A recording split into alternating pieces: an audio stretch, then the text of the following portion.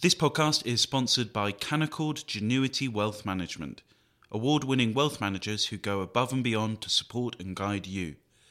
Visit candowealth.com to start building your wealth with confidence.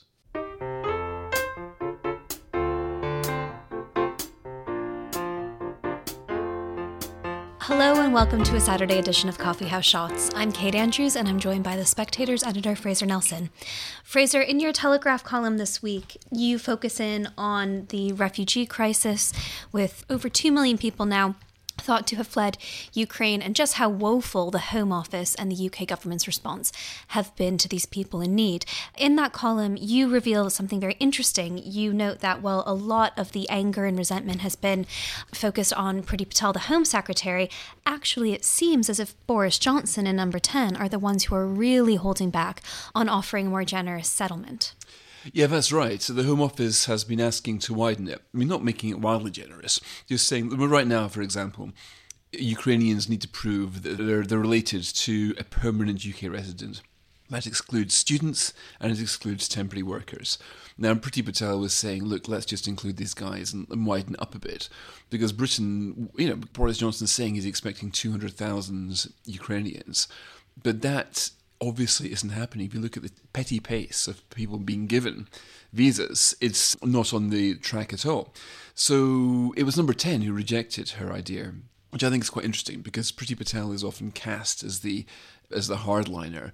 But no, she is, for a start, the daughter of asylum seekers herself from Idi Amin's Uganda. She was actually quite progressive in helping get reforms on the Hong Kong Chinese as well. She and Dominic Raab put together a pretty impressive, pretty generous settlement. Of course, you need to do it in a way which shows that you're tough and you're fair. But she was wanting to widen them. Number 10 pushed back because Boris Johnson is concerned about a whole bunch of things. But as you say, Fraser, it isn't as if Priti Patel is saying, let's open our arms and our doors to everyone. Even if her reforms were to go through, it's estimated that that would bring in thousands more Ukrainian refugees, not tens of thousands or hundreds of thousands. If you continue to compare even what's being floated by the UK to the rest of Europe, it's sorely lacking. Yeah, it certainly is. I mean, at the last counts, we had 1,500 visas were given. Now, in Sweden, right, a country with a population 1/6 of ours, they're taking in 4,000 a day. And a friend of mine has actually taken in an asylum seeker family in Malmö. She did that through her work. So the work was saying, look, anybody here want to give help to Ukrainians? And they volunteered and it went very quickly.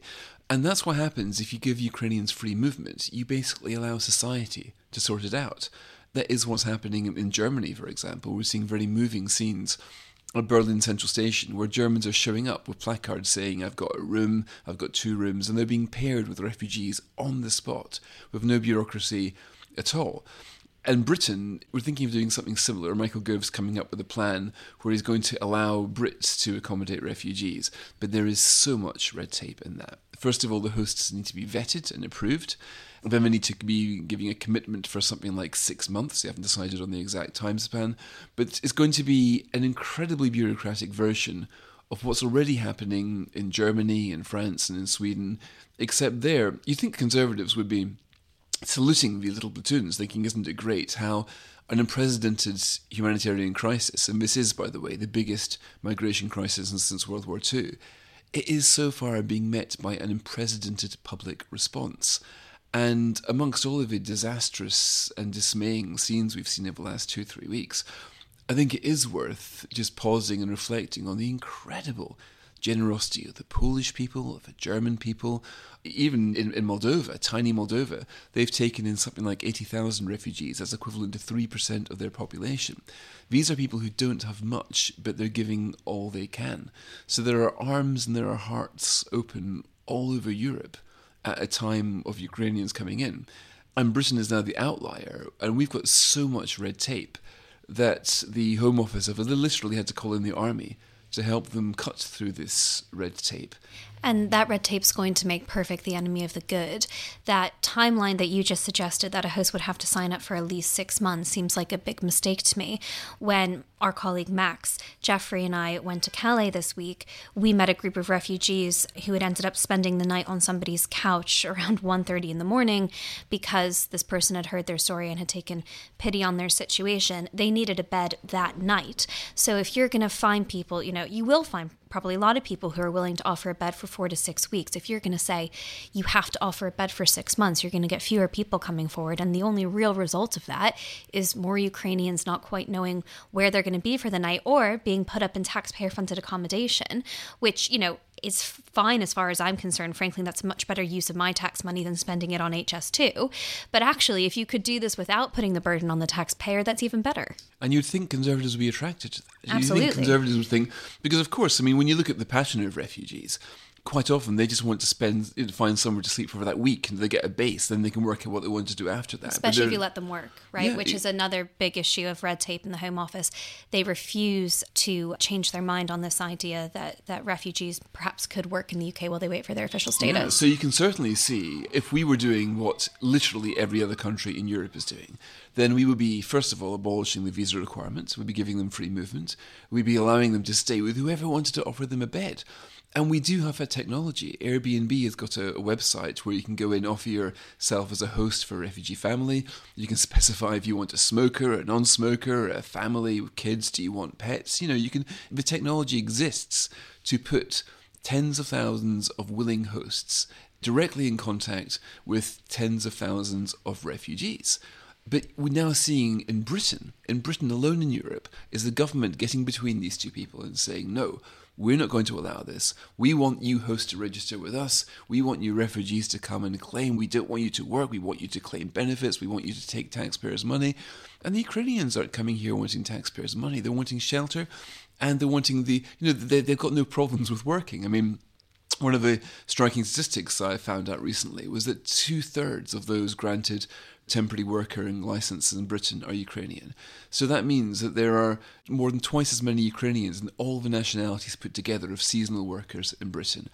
So we have got, hotels, bars. We've got, even the Germans are asking for Ukrainian teachers, for example. The Germans are quite right. There's going to be Ukrainian kids needing school. So what do? You need Ukrainian teachers. So they're saying, right, are there any teachers coming in here? Please register with us if so. So we're seeing this incredible speed and almost collapse of bureaucracy in Europe, where Brexit Britain, which left the EU supposedly to be free of this bureaucracy, we're the ones who just simply cannot handle asylum without oceans of red tape. And if they were, of course, able to work, I was speaking to a Tory MP the other day who had just come back from a hotel in the Cotswolds. He wanted to stay a week, and the hotel said, no, sorry, we're only open for 3 days, not because of demand, plenty of demand, but we simply can't find the staff. Now, that is a problem in itself in this country. 1.3 million vacancies, a record high, and you can't find people in these sectors. So you're getting, if this was a recession, I can understand people thinking, right, we can't let all of these Ukrainians come in looking for a job when there aren't any jobs. But no, we've got the opposite problem in this country. We have got a massive worker shortage in precisely the sectors where Ukrainians are skilled. So the stars are aligned. I've been reading the Polish press quite a lot recently. One of the great things about Google Translate is that you can, go country to country and see what they're saying. And the Polish Labour Minister was making this, really quite nice statement to Parliament, thinking, yeah, we are taking in 1.5 million refugees. This is a country, Poland, that rejected all the 2015 refugees. But he's saying, you know what, our unemployment is at a record low.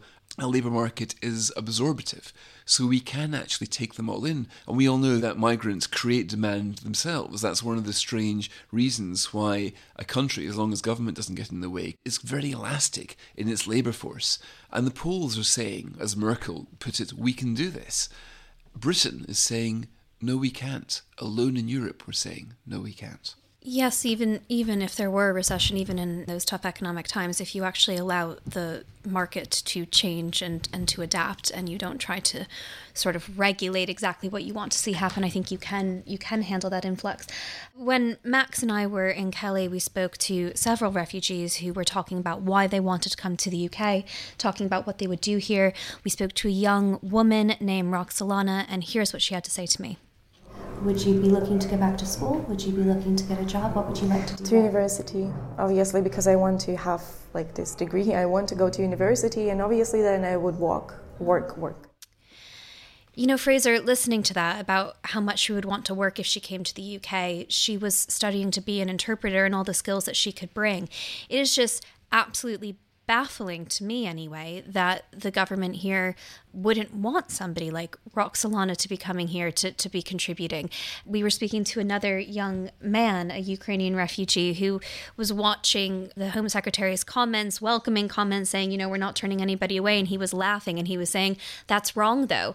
I mean, even amongst the refugees, there's a bit of bafflement. It's become a bit of a punchline that the UK is saying one thing and they know they're doing another. There was serious disappointment when we were there that it was becoming increasingly clear they weren't going to open up a visa center in Calais, and they didn't understand why they would ask them to travel 75 miles or 175 miles to get their visa, except that they were trying to put people off from coming here. That was their calculation anyway, and the hostile environment logic. That's what they're experiencing that hostile environment before they even get here. Yeah, but that's an interesting political question. Why wouldn't Boris Johnson want Roxolana to come here and strengthen our economy? Now, there's a very important answer to that he has decided politically to make a virtue out of Brexit's border control. Now, of course, I would define making a virtue out of that border control in that you use it however you want it. If you want to let in Ukrainians at a time of national emergency, then you do so. You can choose to align with the EU if you want, when it makes sense to do so, but not when it doesn't. But he's now interpreting that in a slightly different way, that he's interpreting the border control, I think, to actually let fewer people in and to make a virtue of it. At the Tory party conference, he was basically saying, look, labour shortages are necessary pain because the employers get worried. That means they're going to put up salaries, and then this is what we need in Britain. We need to move away from this low productivity, high immigration model towards a higher productivity, higher wages model. Now, at the time, I had a lot of sympathy about that argument, more than you, if I can remember, Kate. And yes, I had very little sympathy for that argument. Yeah, I thought it was economically illiterate and it was only going to lead to inflation. And I feel like there's been some truth in that. Well, here's the thing. At the time, I was looking at the salaries for HGV drivers. They were at the time in shortage, and the salaries were soaring. And it sort of stood to reason to me that if there is a shortage of labour and you desperately want people to come work for you, you will put up money and you pay them more, or you will automate the jobs and try to put humans in the higher sector. And I thought this is something we need. I think one of our problems in Britain is we don't have enough computers doing jobs that humans are doing. People normally worry the other way around.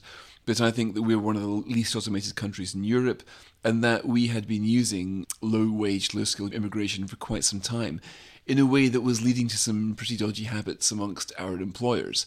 And I thought a corrective to that would be good for the economy, and it would force employers to invest in higher-wage work and also in higher-skilled work.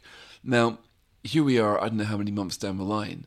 Now, your argument, Kate, that this wouldn't happen, it would just lead to high inflation, has certainly proven more true than my argument. Well, let's give us both some credit here because, I mean, I think a few things can be true at the same time.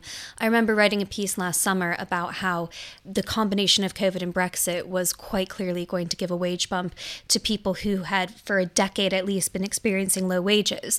And riding the natural wave of the market and the shortages was going to be a good thing for those people. And so on that point, Fraser, I think you're completely true. What I found very odd was that pivot from here's what's organically happening because of very inorganic measures that the governments around the world have taken to lock down and reopen. If people at the lower end of the spectrum are getting a boom from that, good. It's very different to the Prime Minister standing up and saying, actually, a policy of intentional shortages and an intentional supply and demand shocks is how we're going to raise wages, is quite another thing indeed. And I thought, gosh, if his only plan for getting wages up is to keep supplies limited, that is going to be inflationary. And I think that is indeed what's happened. But the thing is, though, that this is an economic argument which is applied. Now, you can argue one way or the other. You can argue that he's right to think the labour shortages will put up wages, or you can argue that he's wrong. What is true right now is he thinks he's right, and he's sticking to that course, which is why he is reluctant to let people in. Fraser, on that point, and my last question to you, earlier this week you spoke to James Heappey MP, the Armed Forces Minister, on LBC, and you asked him, why aren't you getting rid of this bureaucracy for letting more Ukrainian refugees in? Why aren't you making this easier? And he said, quote, watch this space. Now, we have been watching this space, and there have been some changes, some of them positive, but nothing like what the rest of Europe has done. Are you still watching this space? Well, yes, but since I spoke to him, I mean, the government has widened its criteria a bit. They have made some improvements, although we're still requiring visas. I mean, my point to him was surely a Ukrainian passport can suffice. We don't need to ask whether they deserve asylum or not. They're shelling the hospitals, they're filling the mass graves. Of course, they deserve asylum. So I was proposing cheering up with a passport, and that would be it. Now, the visa requirements have expanded, but you still need a visa. You still need literally soldiers in Warsaw trying to process the red tape. And you still need to have, broadly speaking, you still need to have family members here. Yeah, and this is where I differ with the Prime Minister. He will still see this as a labour market argument. I would say that when war breaks and we're faced with the biggest refugee crisis in the post-war history, then you put all that out the window. It's like when COVID happened. It was an emergency. People made decisions you would never have made in pre-COVID times. When you've got 2 million Ukrainians, the vast majority women and children, crossing the continent, looking for shelter, looking to put a roof over their heads, you stop worrying about the trajectory of your labour market response, and you take a humanitarian view and you give them shelter, because that is who we are as a country. And it, by the way, is who we always have been. I mean, Britain has got a pretty good track record. I think we spent more than any other European country helping Syrian refugees. We helped them more in camps than in here, but we did a lot for them. I mean, when Idi Amin was kicking out the Ugandan Asians, I think we not just accepted them, but we flew in 25,000 of them. Priti Patel's family were in that cohort, although her family arrived a bit earlier. So I still think that we're in an anomalously uncharitable position. But I'll tell you what, Kate. Do you and I represent the average voter in the street? No, we do not. We are both liberals when it comes to asylum. We both shared a platform once, both arguing for an amnesty for undocumented migrants. Now, what sort of minority does that put us in?